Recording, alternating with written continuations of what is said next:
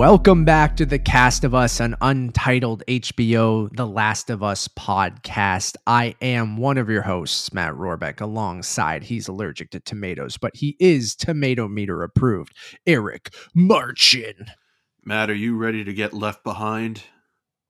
I am, buddy. I am. If anyone who is a fan of the game, you know what tonight's episode was going to entail. Yes, we are reviewing episode 7 of The Last of Us, Left Behind, directed by Liza Johnson, written by Neil Druckmann. His return to writing the series, because he wrote the first episode with Craig Mazin, correct? Yes. And then Craig Mazin has kind of taken over the writing duties for the majority of this series, but Neil Druckmann did write this episode, which is partly very much like the downloadable content for the first Last of Us video game, where this originally wasn't part of the game, and then was an add-on you could buy later, which was told in the same sequence of winter when Joel is injured. It is a flashback story of Ellie's time right before she met Joel and the time she spent with her best friend, Riley.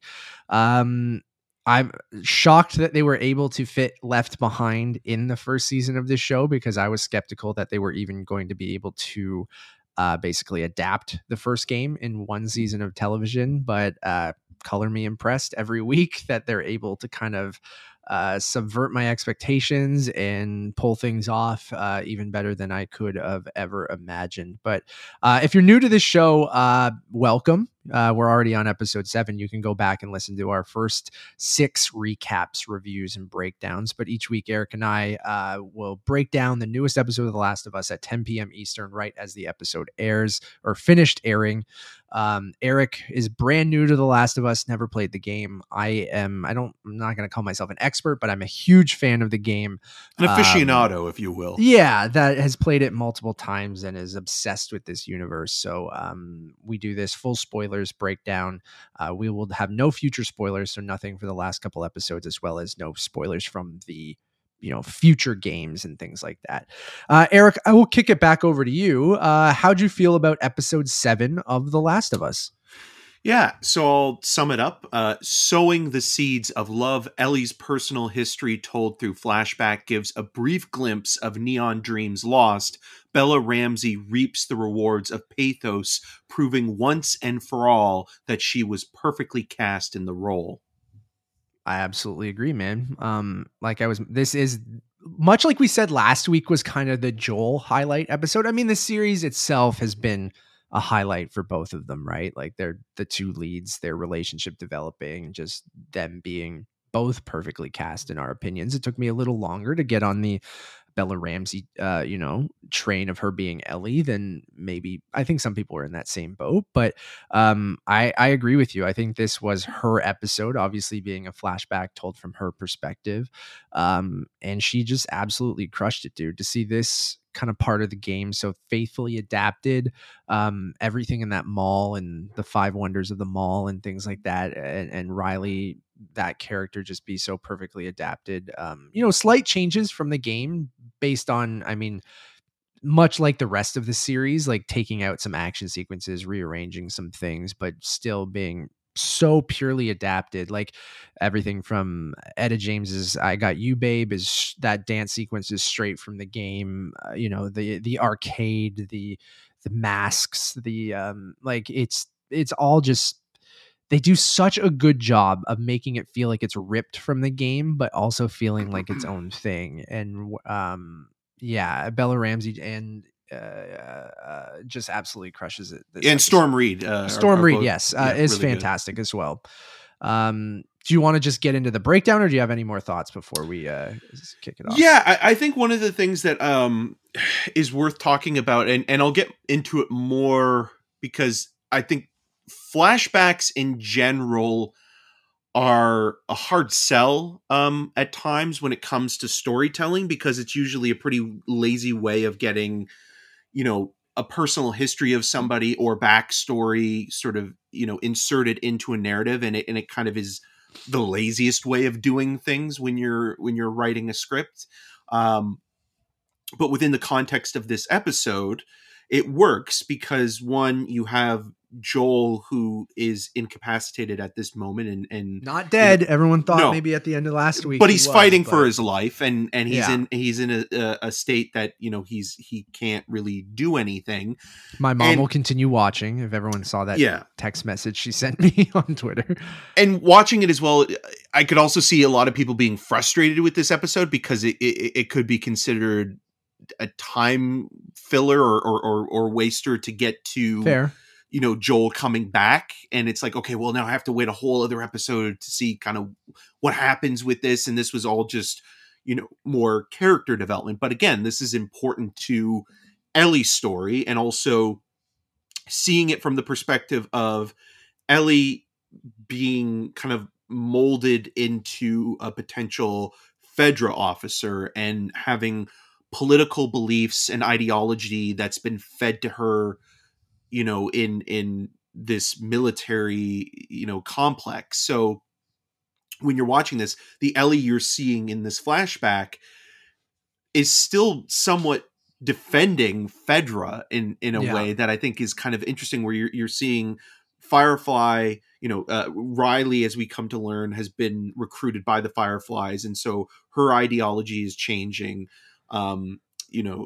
Ellie is still kind of on the fence about it, and having this kind of back and forth about their politics, but then also sort of their own relationship and their friendship, and sort of where that goes. You're getting another kind of capsule episode in the way that part 3 was. It's more self-contained because it's in a memory, and in thinking about how this character, anytime Ellie gets close to somebody, tragedy always happens. And so the idea of kind of using your sense of humor or developing a shield in order to combat some of that stuff, because Ellie in the flashback, while stubborn and a little bit obnoxious, isn't as quippy, I think, in the flashback. So we kind of now also see why maybe she's a little bit more a defense mechanism, and stuff like that too. And so and also, again, this is really important, is that this was being set up in episode 2 when Tess is talking. I was going to say that too, to Ellie about going into the Boston Mall and hanging out there. So, and I think that's why I think this flashback episode works so much, because there are a lot of payoffs if you were really paying attention to the conversations. Us people who have played the game knew this was coming based on those conversations and things like that. But people who do remember that conversation with Tess, who do remember Ellie finding the Mortal Kombat cabinet and talking about that with Joel, numerous times throughout the series, of her mentioning, a friend that she had, or even in the last episode, the payoff to that conversation where she has with Joel, the really emotional conversation where she brings up Joel's daughter. And Joel goes, "You have no idea what loss is." And Ellie's come back and being like, "What we just said, everyone I cared about has either died or left me." And I feel like that's why this flashback episode works so much and doesn't feel like just filler for me.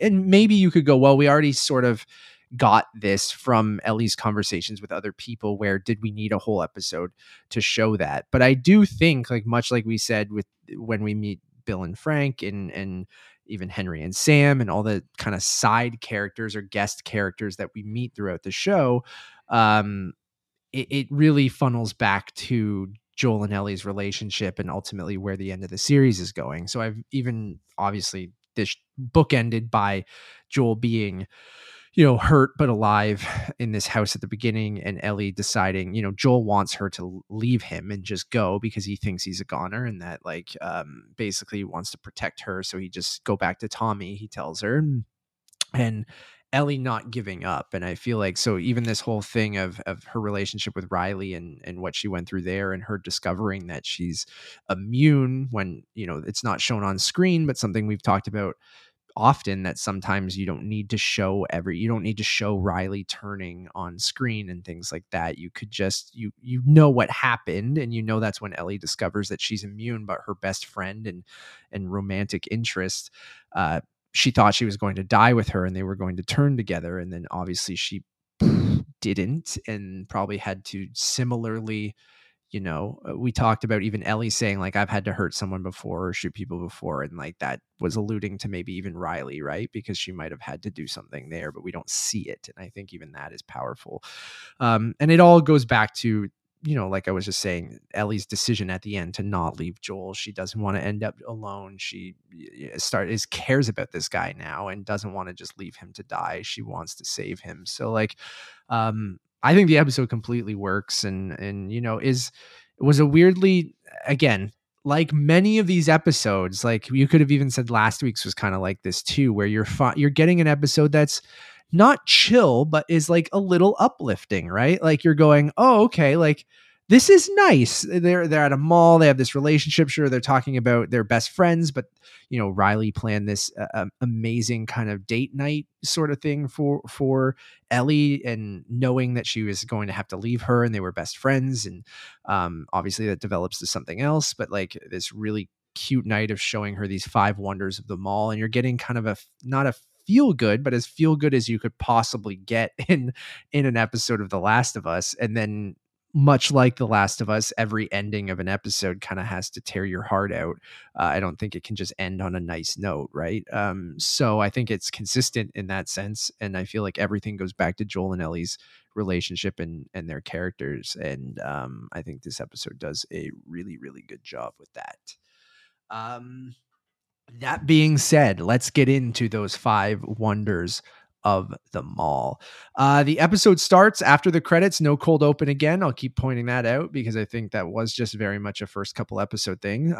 We open on a horse inside of a house.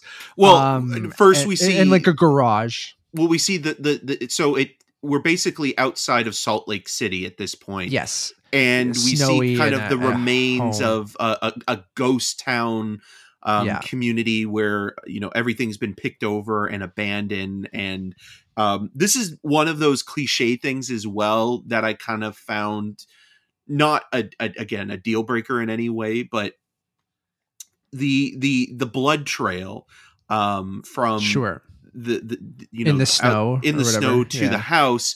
It's such a weird thing because, like, thinking about, okay, well, Joel, they were probably still on the horse as they were going, because it almost looks like she dragged him, like the way that the blood kind of is spattered on the snow.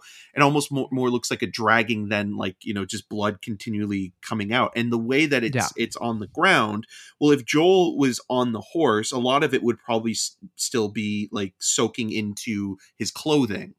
So not to say that some of it wouldn't get on the ground. It would have dripped a little bit, but it did look like someone was dragged through the snow, even the way that the tracks are. And maybe, he did fall off the horse, right? Which we know at the end of the last episode, and maybe Ellie couldn't have gotten him back on the horse.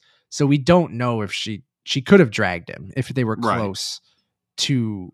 That's what it looks like. If you're even looking at the tracks in the snow, it's sort of looks like he was dragged by Ellie, because I'd imagine she couldn't get him back on the horse. So whether she tied him to the horse and dragged him that way, or because the tracks though don't look like a horse. It almost looks like a tire track, like a sled or something like that, like a sled, or it looks like a.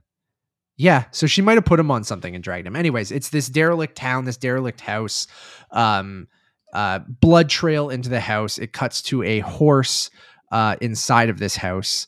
You see bicycles and obviously Ellie and Joel's backpacks and a bloody mattress and things like that.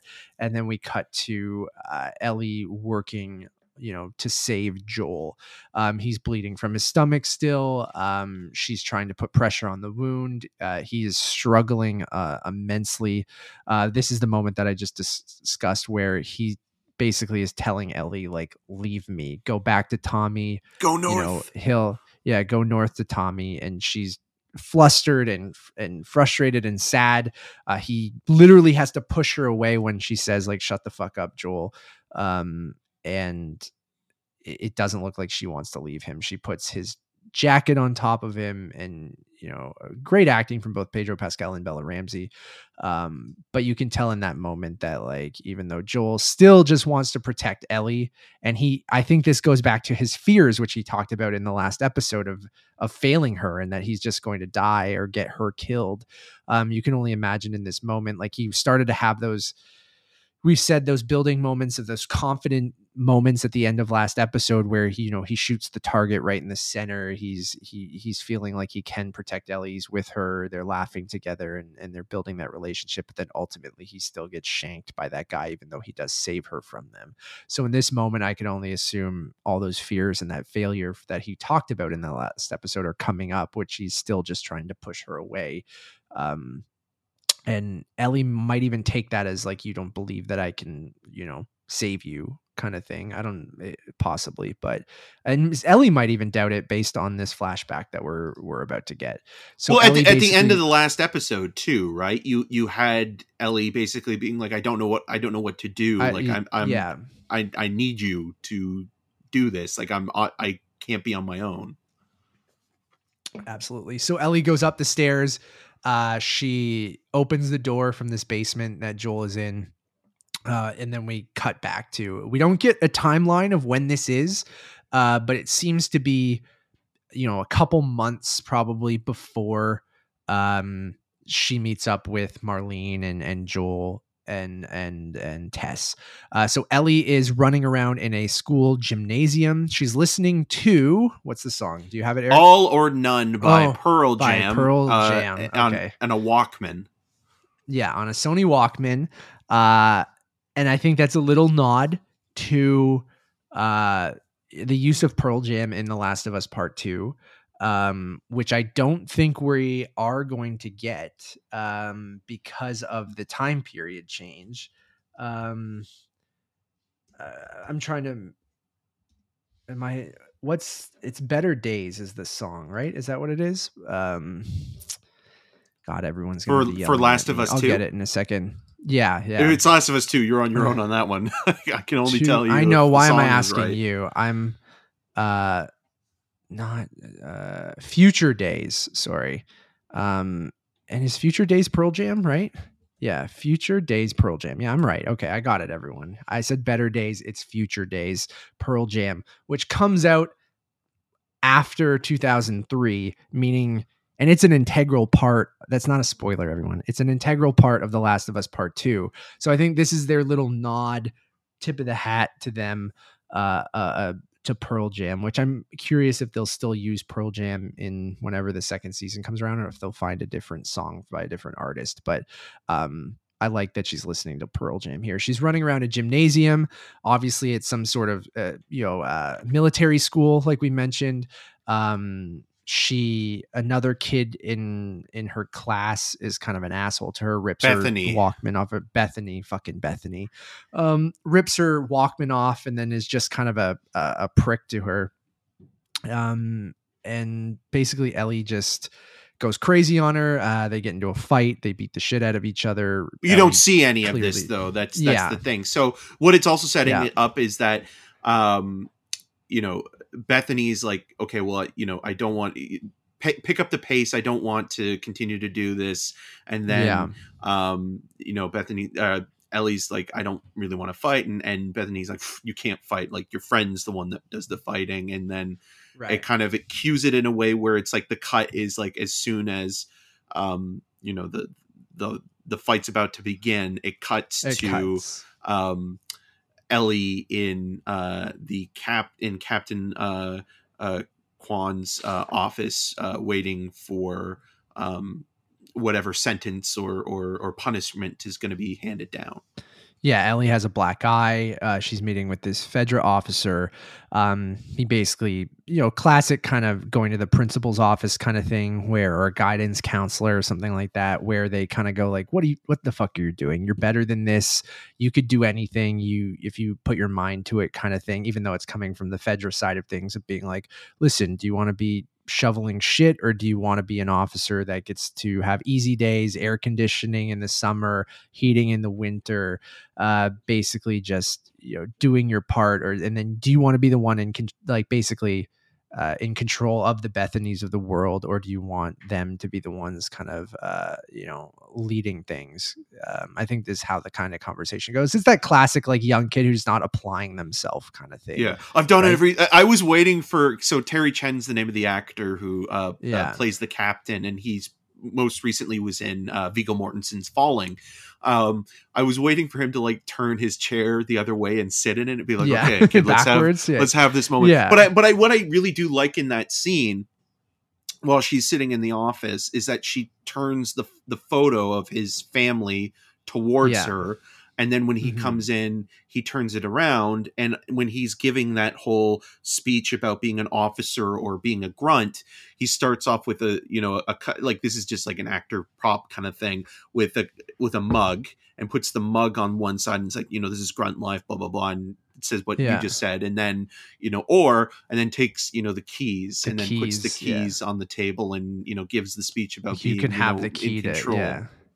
Yeah, and the keys, I think there's a little reference to the Naughty Dog logo, or maybe Crash Bandicoot it's on like that. It's like the keychain, right? Yeah. So I thought that was a cute thing. But yeah, it's that classic kind of young kid who doesn't apply themselves and is like, well, what do you want to do, Ellie? Basically, like, you're good, but you're kind of you feel like you're almost too good kind of thing. That's why so her smart, attitude you're stupid. comes from. Yeah, that kind of thing, which is we've all heard before. But I like it in this situation, especially coming from Fedra, right? It's still the government who's in charge here. She's an orphan at this point. And basically, like, we're in control of your life here. Either apply yourself and you can have the keys to the kingdom, or you can kind of just be shoveling you'll be shit. Shoveling shit, baby. Yeah. So, Ellie asks to have her Walkman back and basically says that she'll go along with this or whatever, just because, like, what other choice does she really have? It's basically like the best of the worst kind of thing. So then we cut to her bedroom at this military school. We see some drawings of dinosaurs and different things on the wall. We see the first no pun intended book, no pun intended book that says "This otter be good," and then there's a photo of an otter. Love a good otter reference. Love a good otter pun. Otters, my favorite animal, so I'm thrilled with this. We see Ellie reading A Savage Starlight. Again, calling back to that episode with Henry and Sam. Of her collecting these comics. We see her reading it, and we see some illustrations from there. As she is either sleeping or lies down to go to bed, we see someone breaking into her. Just a quick thing. Another thing that's also worth mentioning, and it's a cutaway or an insert shot, is of the cassettes of Ella James and Aha on the table, which will be the soundtrack of this episode. Yeah, we see an Aha cassette and an Etta James cassette, correct? Yeah. Ella James, yeah. Is it Ella James or Etta? Let me just double but I could be an idiot. I got you, not Sonny and Cher. Etta James. I was right. Etta James? ETTA. Okay. Yeah, Etta James. Finally, I'm right for once. I was mistaking it with Ella King, maybe. Yeah, it's okay. I mean, finally, I was right and you were wrong. Usually, you're the one correcting me. So, yeah, we do see that insert shot of those songs, which we'll hear a bit later in the episode. So Ellie goes to bed. It seems like in the middle of the night, someone at about 2 a.m, 1:53 to be exact. Again, playing with time, right? Like in the first episode where we see, Joel's life before Outbreak Day and Sarah's perspective about going to bed and then waking up. Might have even been the same time or a similar time when Sarah around 2 a.m. Yep. Mm-hmm. It was 2 a.m. We see a Mortal Kombat 2 poster on the wall, which is a callback to that Ellie talking about that in the grocery store or the farmer's market that she's in, and we'll see that later in the episode as well. Someone breaks into Ellie's room. At this point, could be someone trying to attack her or anything like that. Puts their hand over her mouth, and basically it is revealed that it is her friend Riley, who ran away months ago.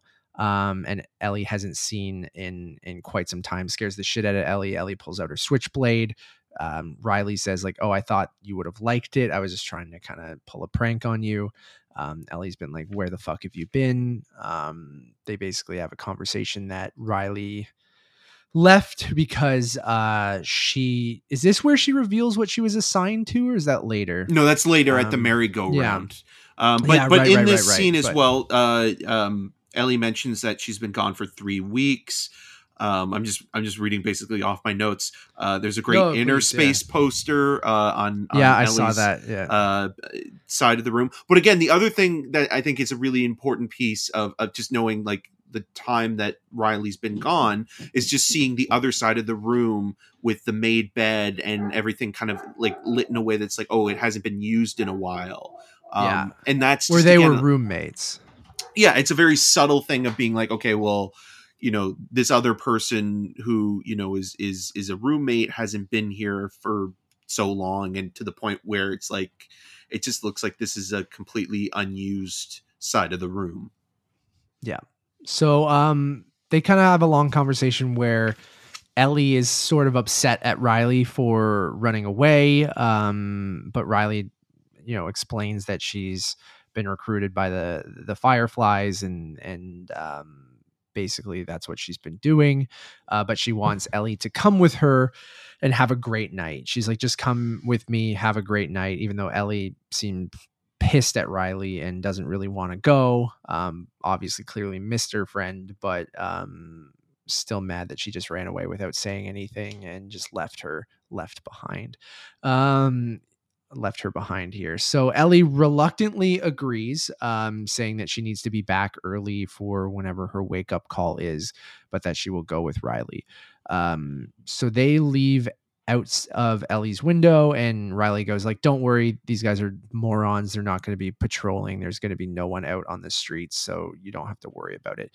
In that conversation as well, Riley does see Ellie's black eye, and they talk about the fight with Bethany, as well as what happened there, and that she already fucked Bethany up, and because Riley was like, she's in the yeah, she's like, "Oh yeah, Riley said I'll go and fuck her up," and then Ellie's like, "Well, I already did. She's been in the infirmary for like a week or something, right?" Or yeah, and also in this scene before they leave, Ellie changes, and then Ellie asks Riley not to look when changing, and Riley's like, you kind of act weird when you do that. Yeah. No, I like that, hinting at that. So they leave out of the window. Immediately, a Fedra patrol comes by. And she's like, well, they're not that fucking stupid, because like immediately they almost get caught by the Fedra officers. But they're able to dodge out of the way. They walk down some alleyways and just basically catch up on things as they're walking. Carol, there's a conversation about Carol, like picking and choosing your fights, and then they talk about how Riley, beat up Carol so badly that she was in the intensive ward for a while. No, that's the conversation I was thinking of, not Bethany, but yes, thank you. Where Riley talked about beating the shit out of Carol. They climb through a window and go into like an abandoned apartment building. Ellie makes a joke about the rusty mailboxes and is like, "Is this what you wanted to show me? They're amazing." And like, basically, I like the flashlight bit here because it's straight from the games. You had to do this weird thing in the video games where if your flashlight was going out like it is there, you had to shake your controller to make it like basically bang on the flashlight to get it work again. Riley makes a joke about how Firefly flashlights are better. And then Ellie goes, 1 point for the anarchists. They go upstairs to the first they go up a couple floors. They see a man who is dead. Ellie in that scene says, "Is this like the joke about how far are we going up or whatever?" Yeah, and then it's like they're on. It's like the 7th floor because the door says like 7A. It's like only a couple of flights. I like the callback here, and you see the relationship between Riley and Ellie and the relationship between Joel and Ellie, because the Yeah. same thing kind of happened when they had to go up, and Joel was going, how far up do we have to go? Or Ellie asked him the same thing, and they had to go. It was almost 7 floors as well, I think, right? Yeah. With Joel's bad knees. So I like the call back there.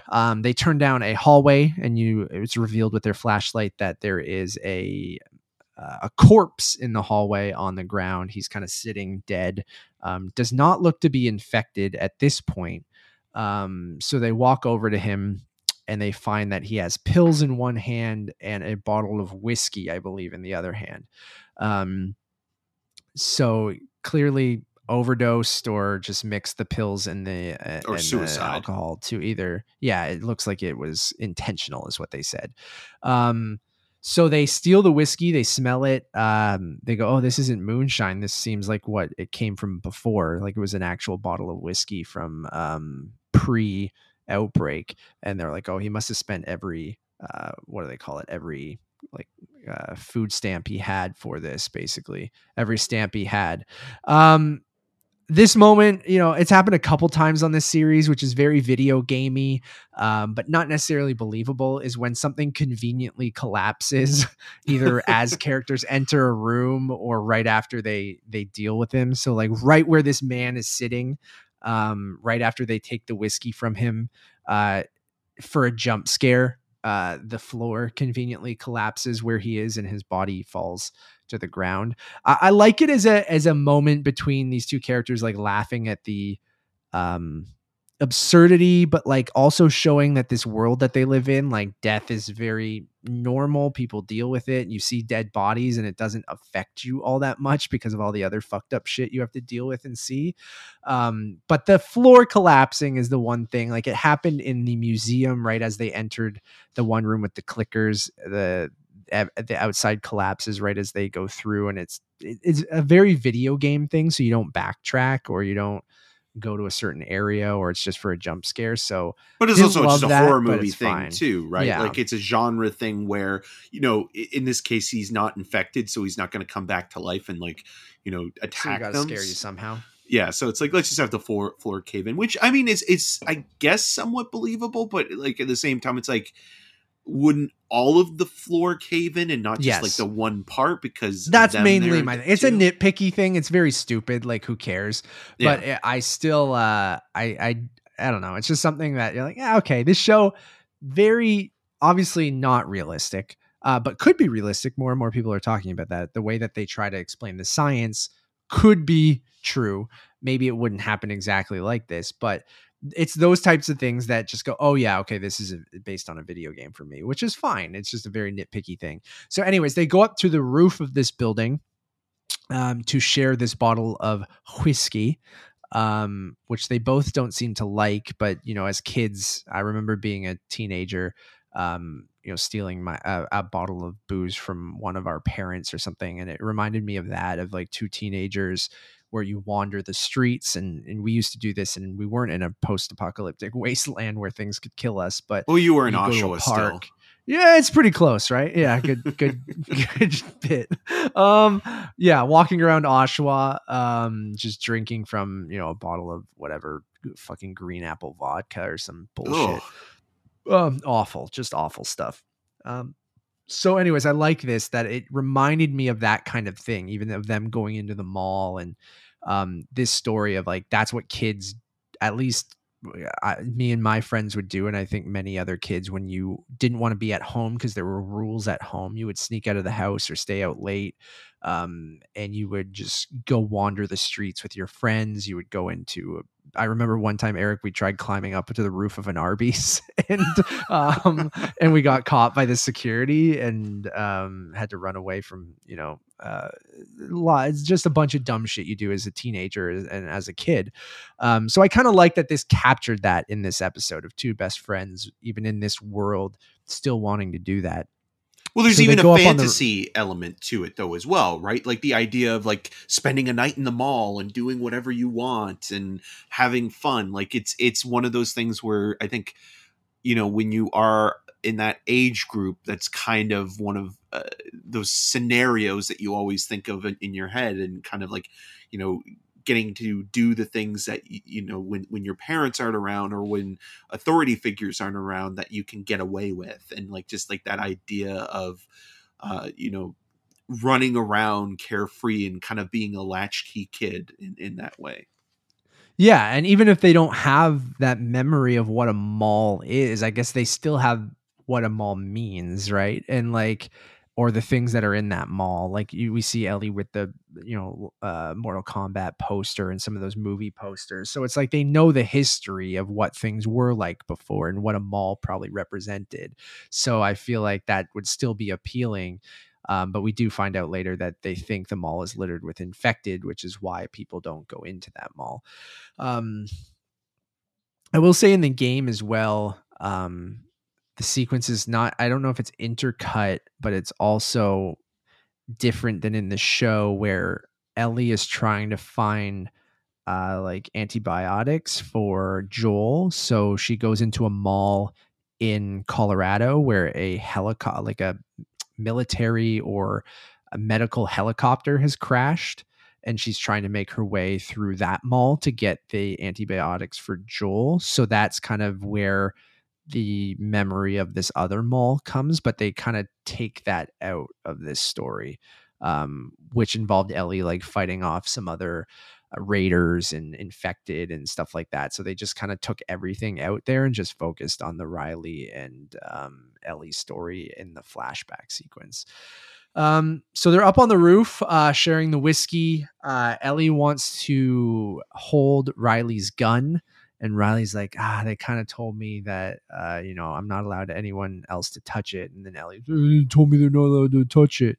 And she's like, just give me your fucking gun. And then, so I like that moment of that she does give Ellie the gun, and you can kind of even see her fascination at this point, which then again goes back to, again, all those little moments I think are payoff from all the things that they built up with her relationship with Joel. Right. And we're seeing the origins of a lot of that with her friendship with Riley here. So then Ellie, in a classic like teenager who has a crush on someone kind of thing, is both trying to get information of why she ran off to the Fireflies, but also trying to get information about like who she's interested in dating and things like that, where she goes, oh, so what happened? Did you find this Firefly guy and run off and marry him? And then that's why you wanted, or no, run off and be with him to join the Fireflies. And Riley's like, oh yeah, we're married now, kind of thing, like being sarcastic back to her. So again, I like this back and forth between them where you both see that their close friendship. And I don't know, maybe it's just me projecting because I played the games and know how, that Ellie is gay and that her relationship with Riley was romantic, that maybe I'm reading into that more. I don't know if people who didn't know, like you knew before this that Ellie was gay, right, Eric? Yeah. And then so I but I knew sure it through you because you've talked about the video game or the two games in detail in terms of the relationship, and like in part 2, like she's in a relationship with spoiler alert for the no spoilers part but 2 she has a relationship in the second game, and I don't think it's spoiler, like Ellie's on the cover of the second game, everyone, all right, okay, that's not a spoiler.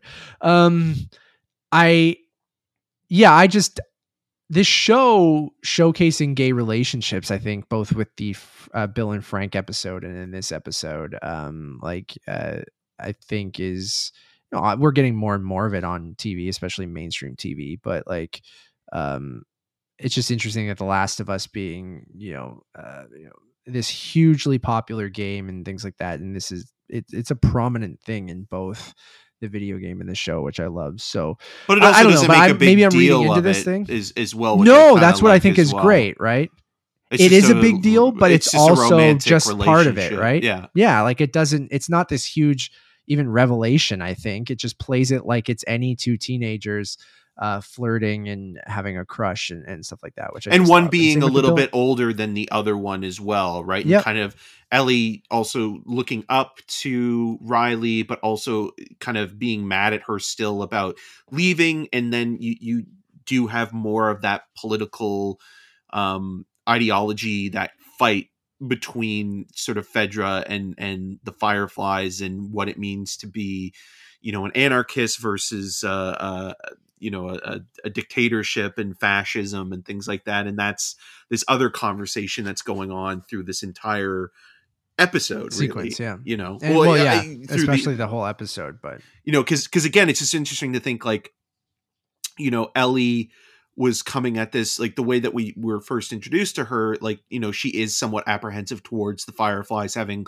locked her up, but it makes even more sense that like her being conditioned by Fedra for so long and only knowing Fedra, even though the Fireflies put her there, that a lot of that would wear off, even though she is still rebellious within the confines of, this institution. She's still a young kid, right? And that's Yeah. what she's taught in this school. So of course you're going to believe it. It's even like, ask many different people of how they feel about modern government today. We're taught everything is for a reason. And I feel like you're susceptible to a lot of that when you're younger and you don't question things as much, although you do question a lot as well. Right. So it is that kind of both things. So in this conversation, I think Ellie asked Riley like why and like what happened and how she joined the Fireflies. I think basically there's talk of Marlene, but not her name's not said. She says that an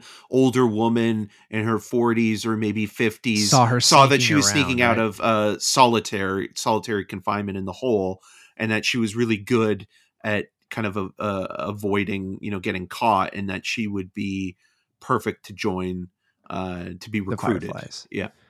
And then Ellie's like, that's easy as that. They just kind of, they just recruit you that easily. And she's like, yeah, that's how it happens. So this is, like you said, throughout the whole episode, you get some of Ellie questioning this and saying, well, the Fireflies are terrorists and they blow up buildings and, there's argument to be made of what they're doing is good or bad. And you can kind of see that from Ellie's perspective here. But she obviously cares about her friend and wants to hear her side of things but doesn't like maybe some of the violence. And it's much like we've seen, even with Kathleen's group, which weren't Fireflies, but ultimately went up against Fedra. And you could say like, well, they're going up against the fascists who were, rapists and murderers and brutalizing people.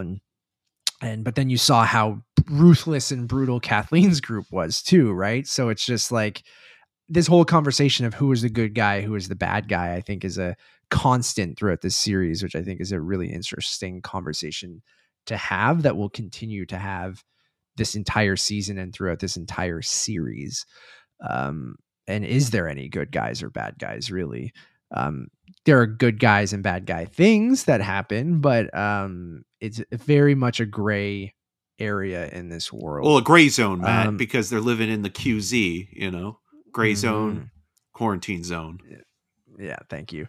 So anyways, thank you for that. So Riley, they finish this conversation and Riley goes, okay, let's go. And then they're jumping across the rooftops, which I like, of again, call back to Ellie not being really afraid of walking across that wooden beam, right? So you're starting to get some of those character moments that we got from Ellie and where they come from. And maybe she would have been afraid, but her best friend Riley is the one that's just like, fuck it, let's go. Let's just do this. And then Ellie being a follower at this moment to Riley. I love when people are jumping over things. It's just, there's something about it that I kind of love. Like it reminds me of really in Tremors when they're pole vaulting over the rocks and you see them kind of all at once, like going from one rock to another. Just simple things like that, I think, is a lot of fun in terms of how, somebody would get from one place to another in a period where transportation is, there's no way to sort of drive or take, and you don't want to be seen either. Yeah. Right? Yeah. So I like that where these buildings are close enough, and Riley knows this, that you can kind of, even alluding to how she was so good at sneaking around and why the Fireflies recruited her, right? Like knowing these routes over these rooftops where there would be no Fedra patrols or anything like that. They eventually get to the end of their journey here, which was pretty quick. And then she's like, okay, this is what I wanted to show you, which they see a view of the mall from above. Ellie goes, this is what you wanted, the fucking mall? She's like, they sealed that up ages ago and that it's riddled with infected and things like that. And then Riley goes, well, if it was sealed off, then why isn't it sealed off? And then it cuts to them uh, going in through what seems like a hole in the roof of the mall. So they sneak in. Riley mentions to Ellie that she wants to show her something, and basically tells her to she's like, just go in that other room and tell me when you're there. There's also before then though as well, when they're still on the roof, there's that conversation about how the Fireflies bomb that one area, and how Ellie is still kind of apprehensive about what Riley is doing, and how the Fireflies will, like, how basically Fedra is starving its people, and then the Fireflies are bombing locations and killing soldiers or things like that. And it's like, well, we and there could be collateral damage there too. And then with the mall thing as well, it's important because before they go to the mall, there's that line about how you shouldn't always believe everything you're told, from Riley. And I think that's another really important piece of info there.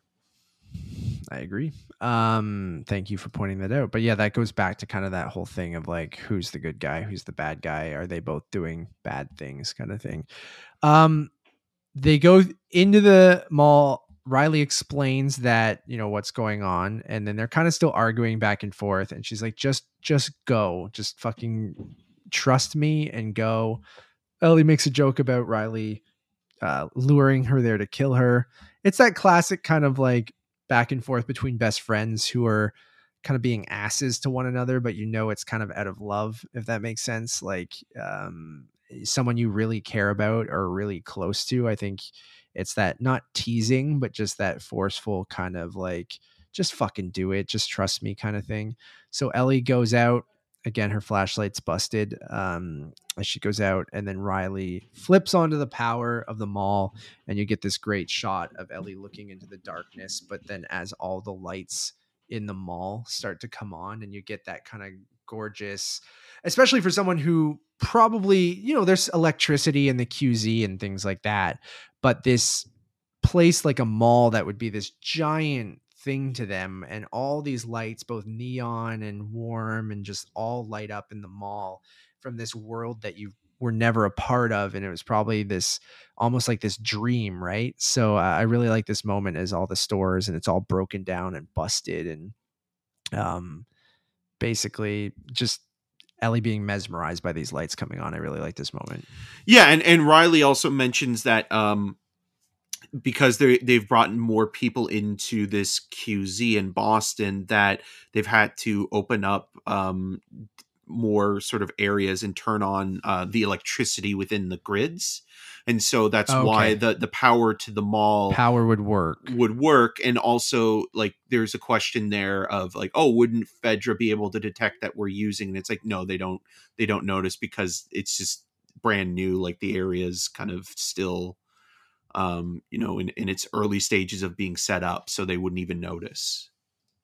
Yeah, thank you for pointing that out, because I like that line of dialogue, because the mall also seems to have like a glass roof as well at certain points, so you go like, well, wouldn't they notice that all these lights turned on? Do the lights outside of the mall turn on? XYZ. So I just like that of, they know people will call that out, so put a line of dialogue in there to kind of suspension of disbelief, right? This is when Aha's Take on Me kicks in, which anyone fan of the second game knows that that's also a nod to the second game. I love that they're planting the seeds for some of these things and making, again, where Take on Me in the second game, no spoilers, doesn't really have like, we don't know where it comes from Ellie, like, other than she probably just enjoyed the song. Where I like that they're planting the seeds here for when that moment in Last of Us Part 2 happens with Take on Me, you kind of know where that comes from and her love of that song and things like that. And same with Pearl Jam, if they end up using Pearl Jam. and Etta James, obviously, at the end of the episode. But I love that they are planting the seeds. The one thing the series has done a really good job of is, if you know where this story's going, they're doing a much better job of giving you hints of that, or setting up things much earlier, making the themes work a lot better, and will be more cohesive, and having those payoffs be actual payoffs in the second season and part two, when they were just great moments in their own right from part two. But I like that they're able to look at this whole story, and they're probably even making Last of Us Part 3 right now. That's the rumor, that with Neil Druckmann working on Last of Us Part 3, which is why ultimately I think he's only written a couple episodes of this show, while still being obviously a consultant and working on it with Craig Mazin, but Craig Mazin being the leading force behind the whole thing. I really do think they're able to look at part one with part two that already came out and had reactions, good or bad, mostly good critically, but mixed audience wise. And then it's kind of like The Last Jedi of the things, where it's like, all right, we'll get into that much later. Yeah. And then them writing part three, I think, will really help this feel like this really cohesive kind of thing. Anyways, going off on a side tangent. So Aha kicks in. The escalator turns on. I love this moment of being like, I forgot to set it up, but Riley does say that she's brought Ellie here to show her the 5 wonders of the mall, or 4 she wonders says of 4, the mall, which then turns into 5 once Ellie goes, "Is this it?" Like when she sees she says, "Move electronic stairs." Is that what she calls an escalator? So Ellie is mesmerized by the escalator, is like thrilled, absolutely thrilled with it, running up and down.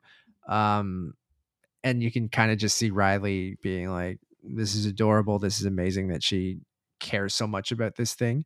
So she goes, "Okay, it's now 5 wonders of the mall. This is the first one." I kind of like that.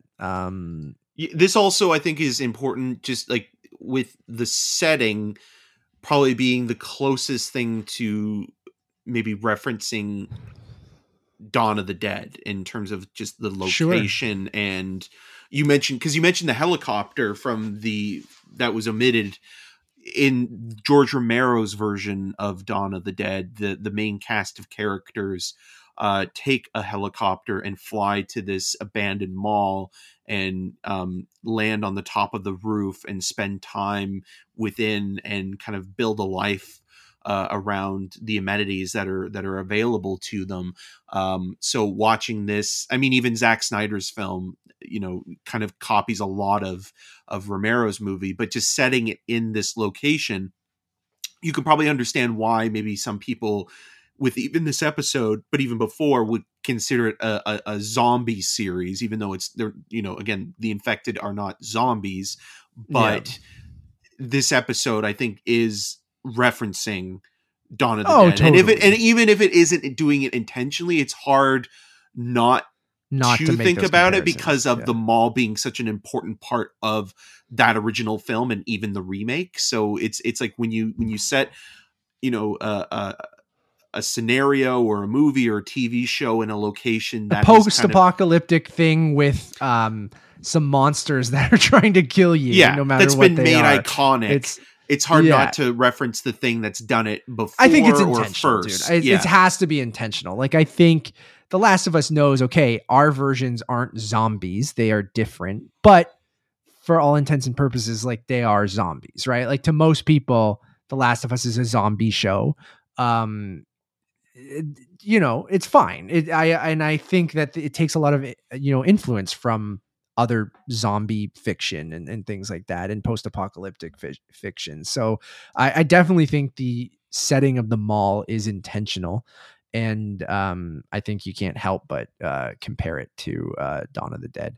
I like this sequence as they are walking through the mall. You get the Dawn of the Wolf Part 2 poster, which I love, which is straight from the games, kind of like a Twilight-esque, werewolf man falling in love with a woman, fake movie.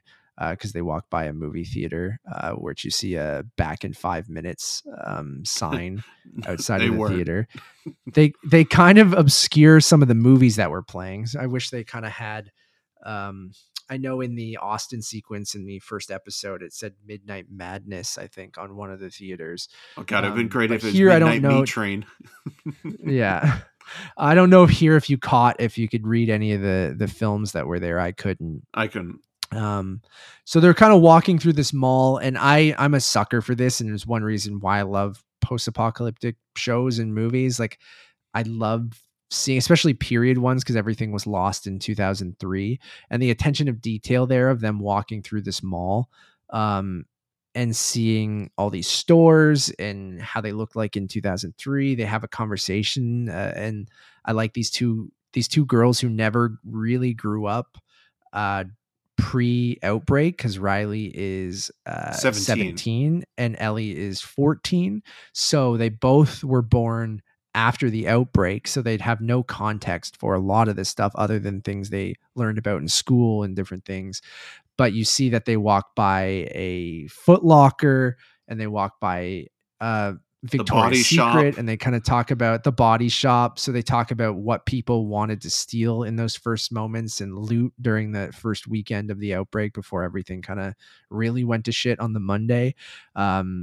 Which is very true to life. If something like this was to happen, you would see this, where people would loot malls and stores. And I like their conversation of what people wanted and how that was so weird to them, of like what was important to people during these first moments. And it's not necessarily what was important to the everyday person, but like what things people wanted to steal. And they were like, oh, so sneakers, but not soap. And then, which I thought was interesting. And then they walk over to a Victoria's Secret, which hasn't been really ransacked, because there would be no reason to have lingerie in the apocalypse. So I like that conversation of them looking at this and going, people wore this shit, and just like, and Riley makes the comment of being like, I'm just imagining you wearing this, and then kind of laughing, and then you can kind of just even see on Ellie's face there, even of being like, shut up. And then just the look, and then her kind of walking over to the mannequin and kind of looking at the lingerie, and then looking back and seeing her reflection. And fixing her hair as well. But, yeah. So kind of first alluding to the romantic feelings, pointing out some of I'll go back to the product placement conversation I had in our original review, which was alluding to a lot of the stuff in this mall. Again, in the game, all fake stores. They never, you're just probably not going to pay for the licensing on a lot of this stuff for a video game. The odd time you have real things, like I said, the Etta James song is straight from the game and things like that. But having this being a live action adaptation, and having real, stores that you would see in a mall, how they looked like in 2003, like, I feel like just grounds it in a way that removes yourself from again, I'm kind of repeating stuff that I've said in previous episodes, but I really think, especially in this, because you have so many different brands and so many different stores, that it never feels like product placement. It just feels like it's grounding you in the real world. Like, this happened in our world. It's not a video game world. It happened in the real world. So when you see a Victoria's Secret, when you see a Gap, when you see a Panda Express, when you see Best Buy or Target, kind of things like that, it really kind of grounds you in the real world. So at this point, they walk over, and you see a GameStop at this point, which is a little nod to video games. Riley tells Ellie to close her eyes, and she walks her over to a spot and says to open them. And there is this carousel in the middle of the mall with these gorgeous kind of lights all over it. Ellie, you can say, again, great lighting in this episode, use of lighting from all of the stores, and basically the warm string lighting and that warm kind of orangey yellow light on a lot of things, which is juxtaposed with a lot of neon colors from the other stores and stuff like that. So Ellie mesmerized by the carousel. Riley turns it on. They go onto the carousel together. The song that's playing, there's a Muzak or score version of The Cure's Just Like Heaven playing. Oh, thank you, Yeah. Eric. Okay. So it's The Cure's Just Like Heaven. Um, I'm going to write that down just because. Am I creating a playlist about all the music that's in the show? I am. And I try to make a note of each one, but I missed that one. So thank you. Um, they share a moment on the carousel where Ellie makes a joke about Riley being drunk. I forget what it was in reference to, but she's like, not yet. Takes out the whiskey. They share some more on this carousel. It's just also a I don't know if nice I'm missing. moment of Yeah. like Levity escapism for Yeah. these characters, because we've talked a lot about this, where it is mostly doom and gloom, and you always kind of know that the show's going to pull the rug from under you emotionally at some point. And to have a moment like this that is both somewhat surreal for these characters, because they've never really experienced it in, they've never had a pre-pandemic or pre-outbreak time, um to have something that is so, much just a moment to themselves, and a A moment quiet of, moment too, right? And yeah, just of peace and perfection, and just kind of, being able to zone out and escape their daily grind. Like, it's like you need something like this, yeah. just to kind of, again, show that, like, these are the things worth fighting for, and also the little things in life that make it worth living. So Yeah, because they just kind of sit on this carousel after they share some more of the whiskey, and they kind of just don't even talk. They just kind of sit for a little while, and you can see them kind of thinking, and Ellie thinking to herself. And then the carousel breaks down in the middle of them sharing this really nice moment. Riley's going to go fix the carousel. oh yeah, originally she's like, oh, I'll go and fix this, and then they And kind of then have Ellie, yeah. their conversation about Riley leaving, and then Riley reveals that, because Yes, she's this is the moment I 17, was, yeah. that she was given sewage duty, and that she didn't want to stay and become a grunt, basically. Yeah, it basically goes back to, I don't know if that was the actual conversation when I said, do you want to be in control or shoveling shit? But that was alluding to this, assignment that Riley got where, Ellie does ask Riley being like, did you leave because you could actually think you could liberate the quarantine zone with the Fireflies? And this is when, yeah, Eric just mentioned it. Riley reveals that, she's about to turn 18, which is when you get your assignment from Fedra of what you're going to do. And she was assigned sewage duty, which was literally guarding people who were shoveling shit, essentially. And she's like, that's all they thought of me, is like, that's all I could do. So basically, someone who believes in themselves more than just being someone who guards people shoveling shit, and couldn't deal with that anymore, which is why she ran away, and trying to explain to Ellie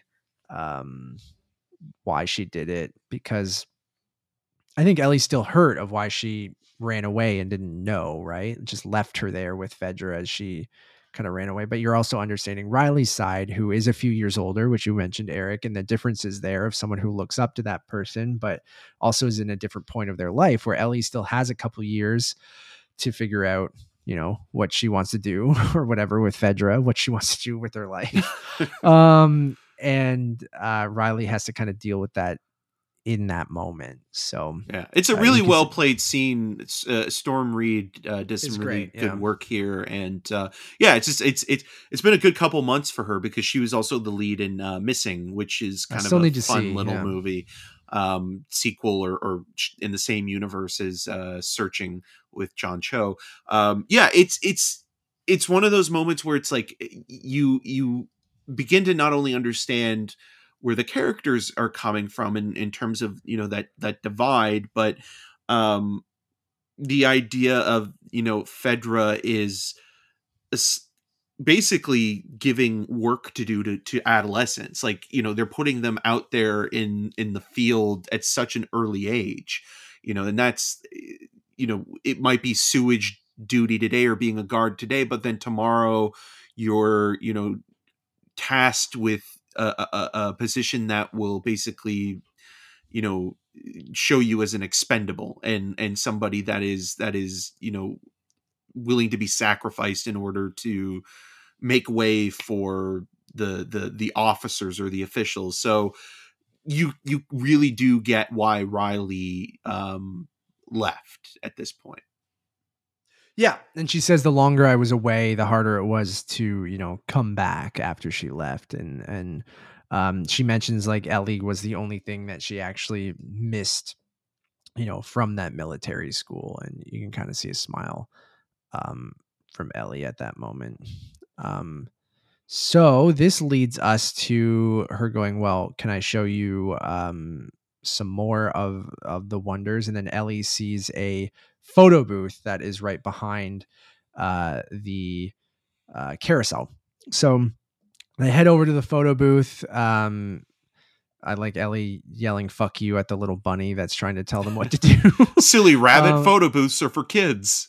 And I just like her kind of consistently always pushing back on authority, even if it's a rabbit telling her what to do. The Star Shot photo booth. Yeah. So she realizes that they don't have any money. It costs $5 to do it. Obviously, Riley is prepared for that. She has a $5 bill because this was part of her whole plan for the night. I like Ellie being impatient as well, being like, let's go, bunny, and hitting the button a bunch of times. This moment ripped straight from the game as well. One of the best moments from this little downloadable content section of them taking these photos together. So I like the pure kind of adrenaline rush and them panicking, only having 3 seconds to plan each kind of pose, and just the childlike nature of the whole thing and the friendship and some of those romantic hints as well. Like even after they take the 4 photos of Riley holding on a little bit longer after the photos taken, and Ellie kind of pushing her off and being like, okay, that's enough kind of thing. Cause still not knowing how to kind of go through all of this. I like them not understanding how the photos develop either, and them going, oh shit, like thinking that they're fucked up, I think, because they aren't developed quite yet, but are seeing them kind of develop. Just like their relationship is developing throughout this, Eric. So cheesy. That's called criticism. That's called analysis. That's really not. So she goes, okay, more things to see. They leave out of the photo booth and walk through. Ellie starts to hear some noises, and Riley goes, listen. And you hear some kind of pinball noises and some other things. Ellie gets excited, runs past, and then we cut to this fantastic, I love a pink and blue neon, everyone, as you can kind of see behind me if you're watching. I like how you're pointing to your TV. Well, there's lights around. I know there's like emanating from behind it, or like, but like, which is the exact colors used at Raja's arcade in this shot. So it's a, you know, a wonderfully symmetrical shot of Riley and Ellie looking into this arcade with all these pink and blue lights, the noises that you would hear from a classic arcade, the pinball, the arcade machines. Ellie goes, this is the most beautiful thing I've ever seen in my life. And then Riley goes, yeah. And then they go in, and Ellie wants to play, I forget which game she goes to first. It's not Mortal Kombat quite yet. Oh, it's Daytona USA, isn't it? Like the racing game, which I remember. So the Daytona racing game, and she's like, oh, fuck, we need money. And then there's some bills on the ground. She's like, we don't need that shit. We need coins. Again, Riley's prepared for this. She knew exactly what to do. Spills a bunch of quarters out from the change machine. Ellie calls her an asshole again, and she mentions how she spent an hour the previous day to try to get it open so they could play arcade games together. I think this is now when they go straight to the Mortal Kombat machine, right? Riley leads her over. We also do see some other games with, like, you know, you mentioned Daytona USA, Tetris, Attack Joust. from Mars. Yeah, Joust, Galaga, which I think based on this being based off of a video game, it's a great nod to a lot of the classics. That, you know, we're getting a Tetris adaptation in a couple weeks on Apple TV. So an R-rated Tetris movie. I can't wait. We will be reviewing that here. If it's a video game movie, we'll be talking about it over on Untitled Movie Reviews. So keep an eye out for that. But they do walk over to Mortal Kombat 2, which is, again, a wonderful payoff to that episode with Joel where they see the arcade cabinet in the farmer's market store, as well as the poster on the wall from earlier in this episode. So I'm curious to see like if Ellie only knew of Mortal Kombat through like Riley telling her about it, or through magazines, maybe like old Electronic Gaming monthlies, or she's like a things, big or has fan she of Paul seen... W.S. Anderson's movie. Christopher Lambert as Raiden. It's possible. It's possible. Like, never count it out, right? But like, or was the Mortal Kombat poster on Riley's side of the room? It was, right? Yeah. And then, so it seems like something Riley really loved and then told Ellie about. And then Ellie clearly has never played it, but loved it because her best friend loved it. So this is the first time Ellie has played Mortal Kombat. So you see them playing as Melina and Raiden. Raiden? Who did I? It's Raiden. Oh, Raiden. Okay, whatever. Yeah. I say Raiden. You say Raiden. I say tomato. You say tomato. No, but it's spelled Raiden. You could say Raiden from that. It's Raiden. Even in the song, the guy says Raiden. Eric, okay, I said Raiden. It's Raiden, whatever. Raiden versus Melina. They share a couple Flawless games victory. there of Ellie trying to... Yeah, not a flawless victory by me. But Ellie trying to learn the controls. Riley wins. They basically play a couple games. We see the fatality from Melina, which is something Ellie brought up to Joel in that episode of spitting the bones out kind of thing. It's at this moment which we get the most Stranger Things ass sequence from this show, which is a slow pan out of the arcade, which then pans into another shop, which is a toy shop, I believe, right? With looks like fucking Annabelle in the window when they pan in. And the creepiest looking toy shop where they pan over. And to me, this just reminded me of the second season of Stranger Things that took place in the mall in the 80s. And with those, it just reminded me of the most Stranger Things ass thing. I don't know if we needed this. I guess you need to establish that there is going to be maybe some infected in this mall that are still around, but do you think that was necessary? Because I feel like we could have just had the infected come in at the end and we didn't need this establishing shot. Or is that just me? I guess, but maybe, you have this to set it up. And I think if you just kind of had like it burst in like at a random moment, it kind of would have been a little bit more jarring. A little bit like, where were they the whole time? Yeah. Yeah. And I think with it kind of being, I mean, it's overdone.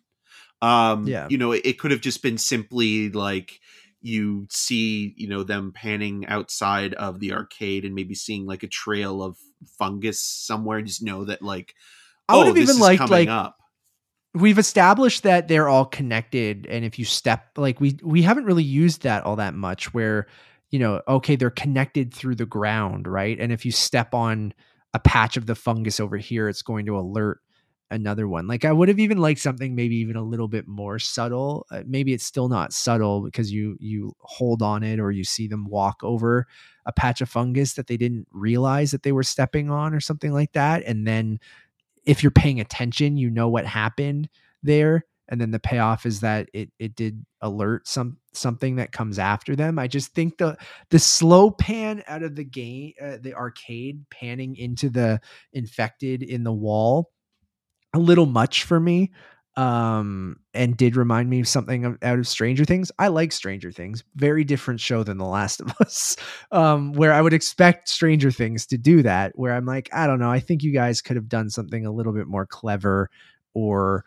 subtle. And maybe originally they didn't have that in there. And then someone was like, it feels kind of random for an infected to run in. So we need to insert this kind of shot to prep audiences for it. Maybe it's something like that. So I don't know. We cut to them playing Mortal Kombat again. Ellie's able to do a fatality as Baraka. Did I pronounce that right, Eric? Is it Baraka? I think so. Fucking asshole. Obama? Baraka Obama? He's probably long gone by this point in or maybe Obama's still alive in this universe Well, I somewhere, want to but he know if wasn't. Eddie Vedder's around. Is he in the Seattle QZ? Well, that's what I mean. Like, if he is, then there's a way that Joel can still know how to, play Future Days. So, we'll see. So anyways, Ellie's able to do the fatality as Baraka. There's this moment where it almost looks like Ellie wants to kiss Riley at this moment. But then Riley kind of plays it off and says, "Come on, let's go do the next thing." And you can kind of see Ellie hesitating and thinking again. These, again, great acting from Bella Ramsey. Like, it's a lot of the stuff that I said about Pedro Pascal in this series, where the shot will linger on him and it's a lot of the expression in his face rather than just outwardly, with just performing through words. And I know that's a huge part of acting, but both of them are so good at that, I think. And especially in this episode of them, again, if you don't know what's happening, like, I feel like you could go back and go, oh, it was there the whole time, that romantic kind of thought through Ellie's head throughout this whole episode. You can tell that when she was sort of leaning in for the kiss or sort of thinking about the kiss, and Riley doesn't necessarily pull away, but might not have the same feelings as Ellie in those moments. Ellie then gets frustrated or sad, and says, like, I think I gotta go. They're gonna find me in, like, I'm supposed to be in bed soon, so I'm just gonna leave. Or maybe she's doubting how she's feeling and doesn't know how to kind of proceed, so she just wants to push Riley away. Again, much like Joel and Ellie's relationship, obviously not romantic in any sense, but you see a lot of similarities of, when someone is pushing someone away because of their feelings for someone, right? And I feel like Joel, with that fatherly kind of, like, thinking about his daughter and thinking about Ellie and doing similar things of just pushing someone away because they think that that's what's best because they care too much or anything like that. I think there's some juxtaposition there as well. But And yeah, also, he had experience with the Fireflies as well. So yeah. So Riley goes, "You don't need to be in bed for a while. You got plenty of time." Like, she can kind of understand that Ellie is just trying to get out of this. I got you a gift. Yeah, she goes, "I got you a gift." It's Raiden. New character in Mortal Kombat, Raiden. It is Raiden, goddammit. Okay, all right, whatever. This is when they walk through the food court. I'll shout out Panda Express, Thai Express, and A&W, which I don't know if that's, they do have A&W in the US, right? Like, I guess, because like I always thought that was a Canadian.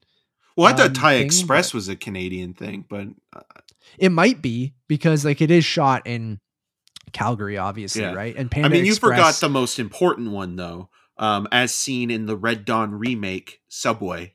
Oh, we get Subway. So any post-apocalyptic show needs a Subway. The Subway, I will say, if I'm being completely honest, don't know if that's how Subway looked in 2003. That looks like a pretty modern Subway. The Panda Express looks pretty accurate for 2003. But Subway looks weirdly sort of like the modern Subway logo, but maybe they already had that logo in 2003. I'm not a Subway aficionado. We also see a Starbucks coming soon spot in the food cart as well, I believe. So I'm another always reference to Eddie Vedder and Pearl Jam, because they're a Seattle band. Oh, okay, cool. I don't know anything about music. That's why I'm glad you're here. They go into the very real restaurant Macho Nacho. I wish this was just a Taco Bell, personally. Like, every food court isn't complete unless it has a Taco Bell, and I would have loved this to be Taco Bell. Although I could be wrong. It's been a while since I played Left Behind. This could be a direct reference to something like one of the. I thought you were going to say it's been a while since I've been in a food court. No, it hasn't. I'm frequent food courts. I was in a food court 2 days ago at Yorkdale Mall after I saw Cocaine Bear, which you guys can check out our review right now, which is over on Untitled Movie Reviews. Macho Nacho might be a direct reference to one of the fake restaurants from the game. I just don't. It's been a little while since I played Left Behind. Ellie wonders if her gift is tacos. We kind of laugh about that. They go into the back of this Macho Nacho, still wish it was a Taco Bell, where Riley has clearly been stationed by the Fireflies. She is living in the mall in the Macho Nacho, and she gives Ellie a gift, which is the No Pun Intended Volume 2 book, which I believe is that the one that she's actually reading to Joel, right? I think Like so, yeah. reading the puns out of rather than the first one, because she's probably exhausted the first one. So she gives Ellie the gift of No Pun Intended Volume 2, tells her a cannibal joke about the frustrated cannibal who threw up his hands. Very funny pun. I think the best joke in the episode is the screenshot pun. There's the triangle and square pun, but I love the idea that they didn't grow up with computers and before the outbreak. So how does a computer get drunk? It takes screenshots, and like they're just like, I don't get it. What are screenshots? Think it's a cute bit. It's a funny bit about It's them hilarious. growing up. It's no Raiden. Fuck you. At this point, Raiden. Ellie looks around the place and finds these pipe bombs that Riley has been making. And Ellie asked, "You are these to kill soldiers?" I believe is what she asks her.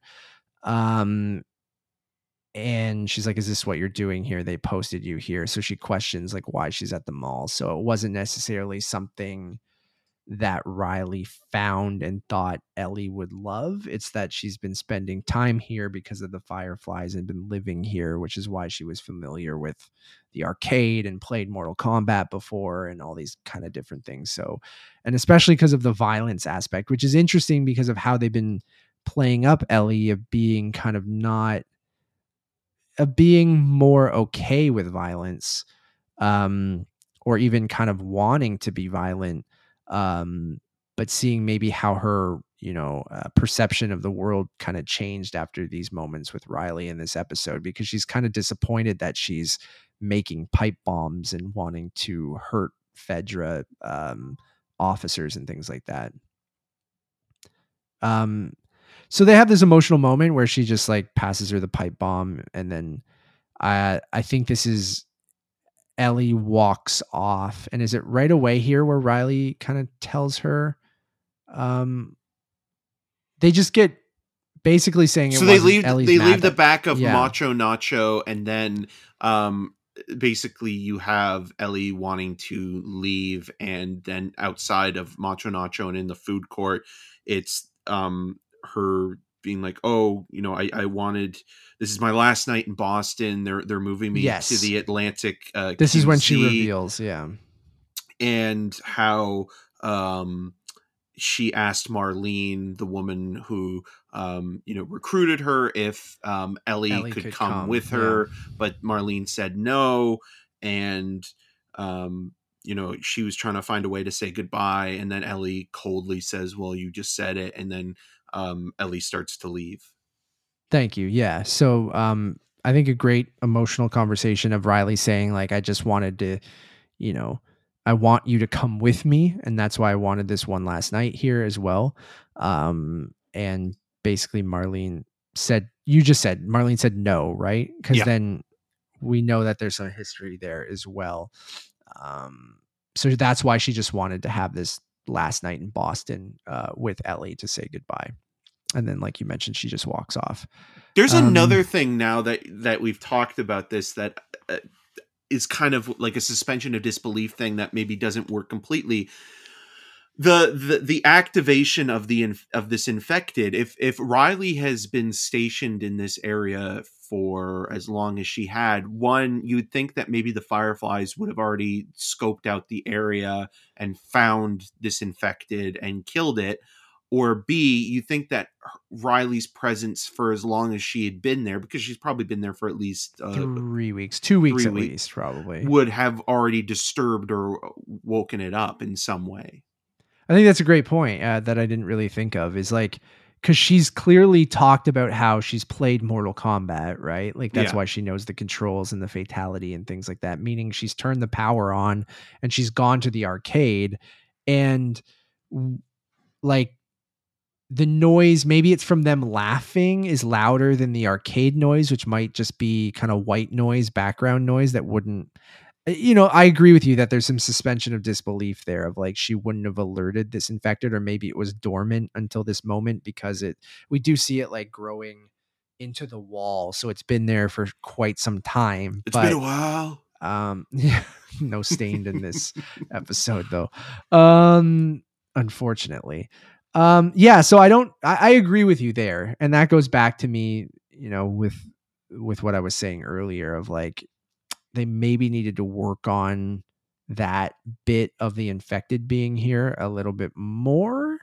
Because it just feels convenient how it all plays out, much like the guy falling from the thing at the right time, right? It's more for, hey, we need this to happen, so forget everything that's how it's going to happen, rather than it being like a logical kind of thing. Like, mind you, I understand if the Fireflies never even were at this mall, like it could have just been Marlene meeting up with Riley and saying, now this is your area, because we know it's not crawling with infected anymore, and maybe they missed one. But I do agree, if she's been there for a couple weeks, that it probably would have woken up, right? So Yeah. And anyway, also, if you're living in a mall and you're sleeping in the back of a Macho Nacho, wouldn't you want to like look around and see if there's like a furniture store and get like a better mattress to like lay down somewhere? because she's just on a sleeping bag, right? Yeah. But maybe that's what, like, the Target's got to have some of that stuff, right? I don't Yeah. think Target sells beds, but like, you got to think that there's something, an air mattress, something in this mall, but maybe it's all rated. Raiden. Okay. Ellie's kind of mad. She's walking out, but then she hears screams as she's walking out. So she's worried about Riley at this moment. So she runs back. It's like, Riley, runs into a Halloween store, or like a costume thing, and sees that the screaming is coming from a skeleton prop that is popping out of the ground, and goes, what the fuck? And then Riley clearly, triggered it, and goes, surprise, and lured Ellie kind of back, but is clearly upset about of what happened. And then she knew that Ellie would like this Halloween store, so she's like, I saved it for last, to show you. I forget the details of this conversation here, but this is when Ellie sits down. Riley gives her the no pun intended gift. Riley talks about having had a family, and that even though she only had them for a short time, they were hers. And that was like the conversation of partly why she joined the Fireflies, because even though maybe they're not the place to be, or the people that are going to lead the way in fighting against Fedra, it kind of felt like a family scenario in some ways. Right, where she didn't really have that other than Ellie at the military school. Saying like, basically, like, Ellie thinks that she knows everything, but she doesn't know everything. So then they kind of share this kind of nice moment together, and then Riley goes, here, I got one more thing. Give me your Walkman. Or she stole the Walkman. She had right? and she's then, like, it's a good thing you came back.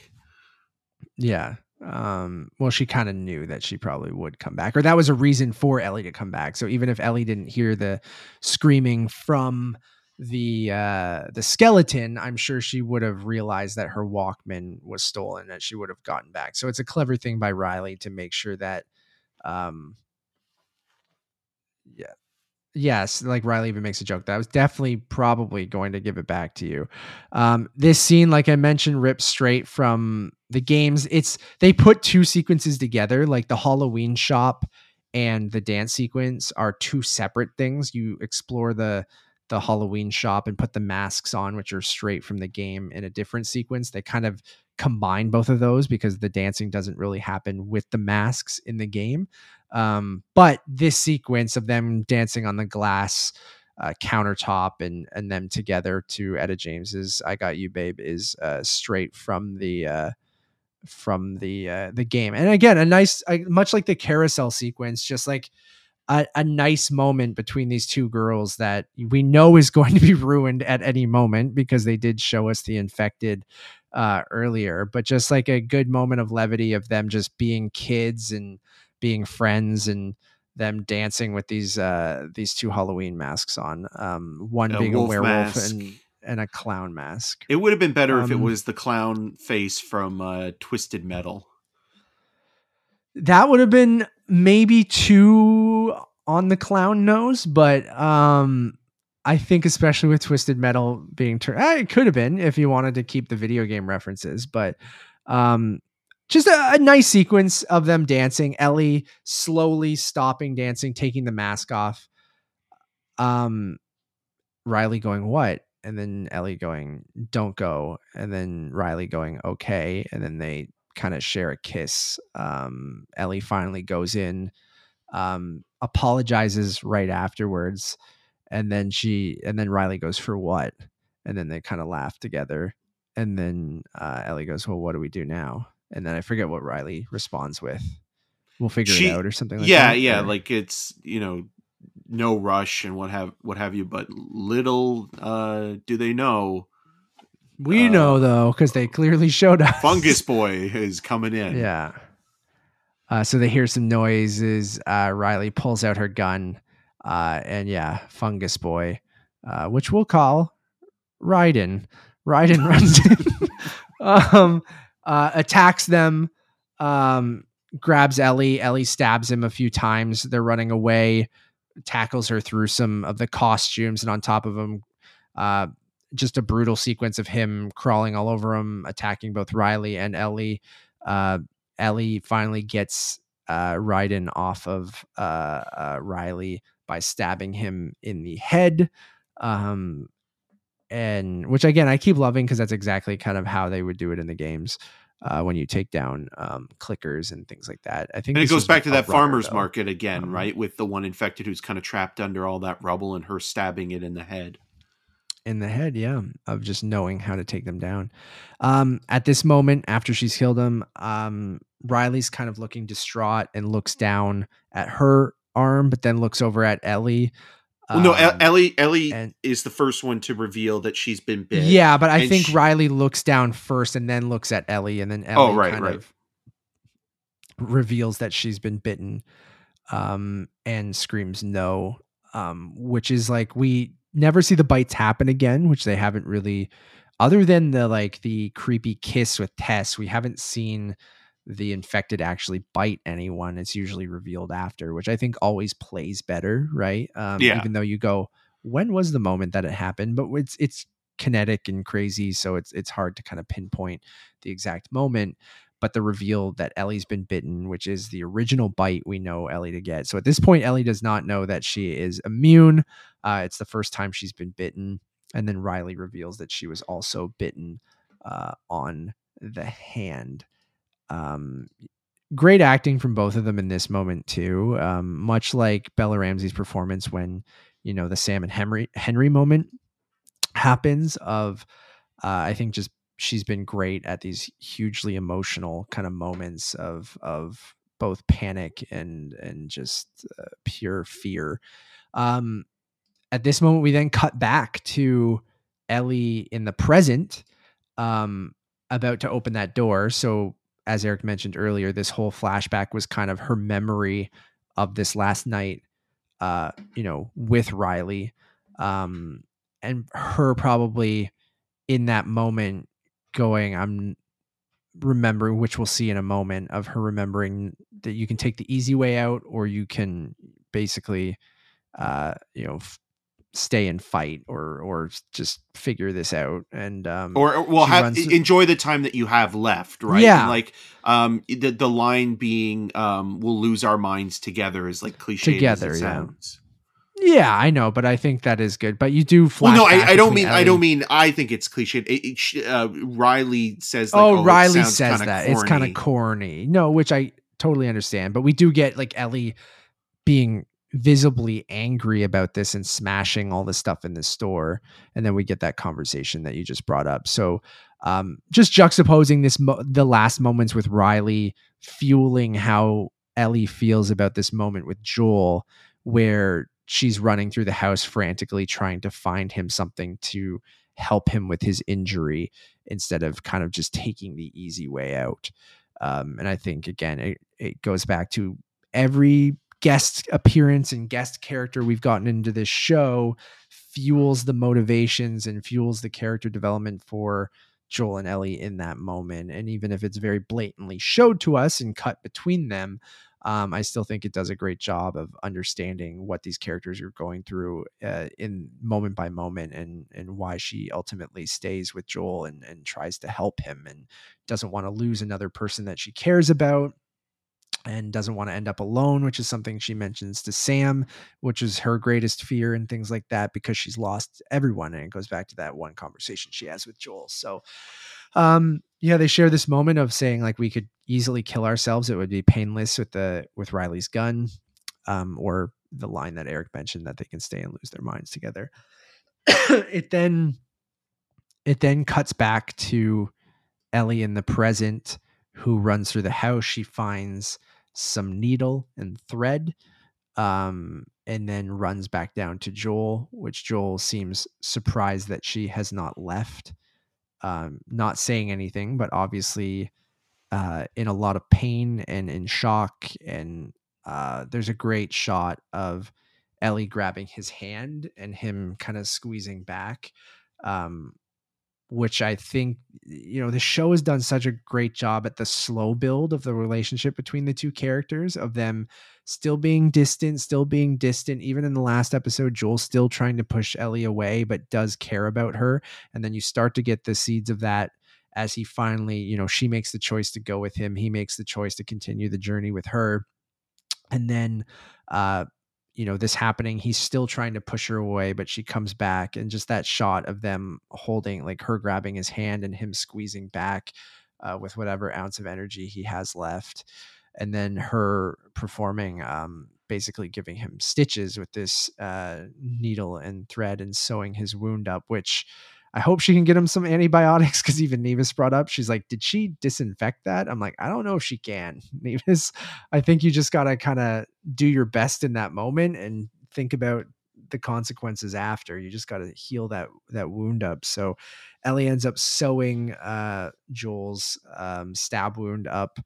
And basically that's how the episode ends. Mm-hmm. And that is episode 7, Left Behind. We don't cut back to Riley turning. We don't cut back to anything. We just kind of know at that point we're caught up to basically, where we were at the beginning of this show, where, we know what happened is like Riley turned and Ellie realized she was immune, right? And we don't necessarily need to see that that very tough moment for Ellie. We just kind of know that she went through that, and that is episode 7 of The Last of Us. Thank you, Eric, for helping me through that breakdown. Again, I agree with you with the Joel stuff of like, there might be people being like, oh man, we got to wait.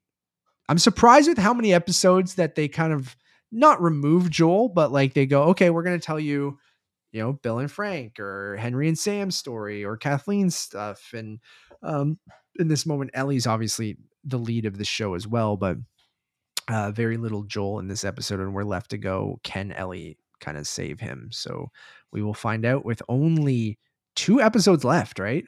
Yes, both directed by Ali Abbasi, who is the director of Border and Holy Spider. Yeah. And a little tease, next week's episode is the next 2 episodes are fantastic. But If fans of the we game know we where got a super creep in the next episode. Yeah. Fans of the game will know what we're talking about. And you'll know where this is going. But yeah, there's another great guest actor. A couple of them. Actually, in the next 2 episodes, there's like three guest actors. Two of them being cameo-ish, but still very great. And then there's one guest actor who is just has one of the most disturbing and creepy performances of the year. So I'm very excited to talk about that. This show just continues to be fantastic. I am so happy how well it's doing on HBO. It seems like it's that in that 7 to 8 million viewer range every week, and that's just absolutely wild, just behind Game of Thrones' viewership on HBO. So yeah, we're nearing the end though, which is kind of sad, but I'm excited do with to our see lives. I'll play the game over and over again and play part 2 probably. I should play part 2 and let you stream it or watch it just so you can get that, and then we'll both be on the same live page. stream it on Twitch. Yeah, just for you though.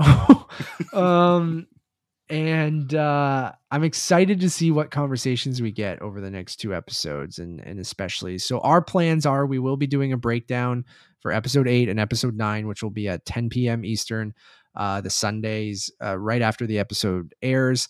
And then after the series is done, we'll do a bit of like a spoiler cast kind of predictions on where season 2 will go. And we'll let you know if I'm going to include spoilers for The Last of Us Part 2 in that or not. But we'll probably do a little bit of both in that, just to kind of have an interesting conversation. But I love doing this show. Can't wait for next week. Please check out our other podcast we do, Untitled Movie Podcast episode 145 should be up soon this week, where I talk about my experience going to Disney World and Universal Studios Orlando.